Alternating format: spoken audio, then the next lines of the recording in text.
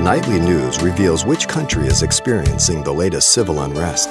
But according to Pastor Xavier Reese, it's the Word of God that speaks to the Christian's obligation regarding government mandates.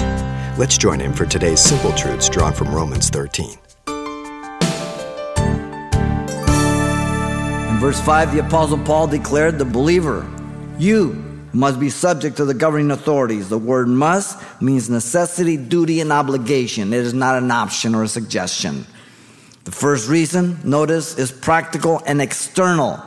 The wrath of the authorities should cause the believer to obey. When I see them execute somebody, what should go through my mind is, I don't ever want to go there. You understand?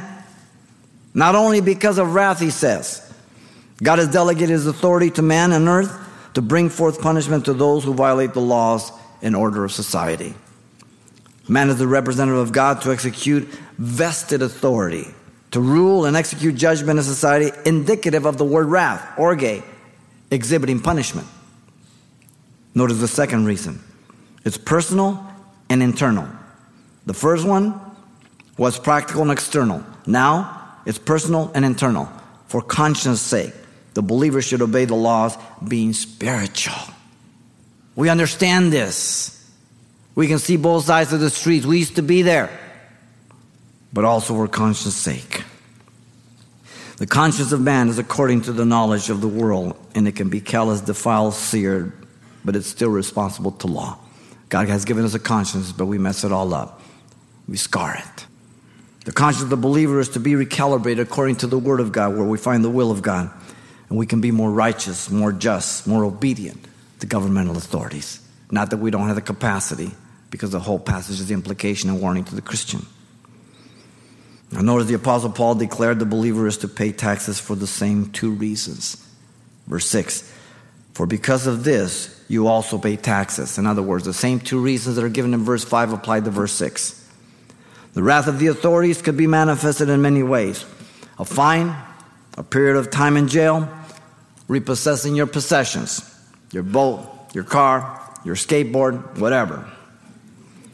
The principle and command was given by our Lord Jesus Christ. They asked him one day, is it lawful to pay taxes, tribute or taxes to Caesar? He says, whose image is on the coin? He says, Caesar's. Then give to Caesar the things that belong to Caesar, and give to God what belongs to God. The believer is to fear the authorities that are to be feared. Federal, state, local, parental, employer, educational. The only time that a Christian is allowed to disobey is directly, Acts 5:29. When the disciples were commanded to stop preaching Jesus, you examine whether we are to obey God or man. We will obey God. So when the government begins, and it's going that way, and we can see the writing on the wall, but until that day happens, we will continue to do what God tells us to be submissive and obedient. You've been listening to Simple Truths with Pastor Xavier Reese, a daily devotional of the enriching and precious truths found in God's Word. We appreciate you listening each weekday at this time, but you can hear this program again by following the radio listings link at CalvaryChapelPasadena.com.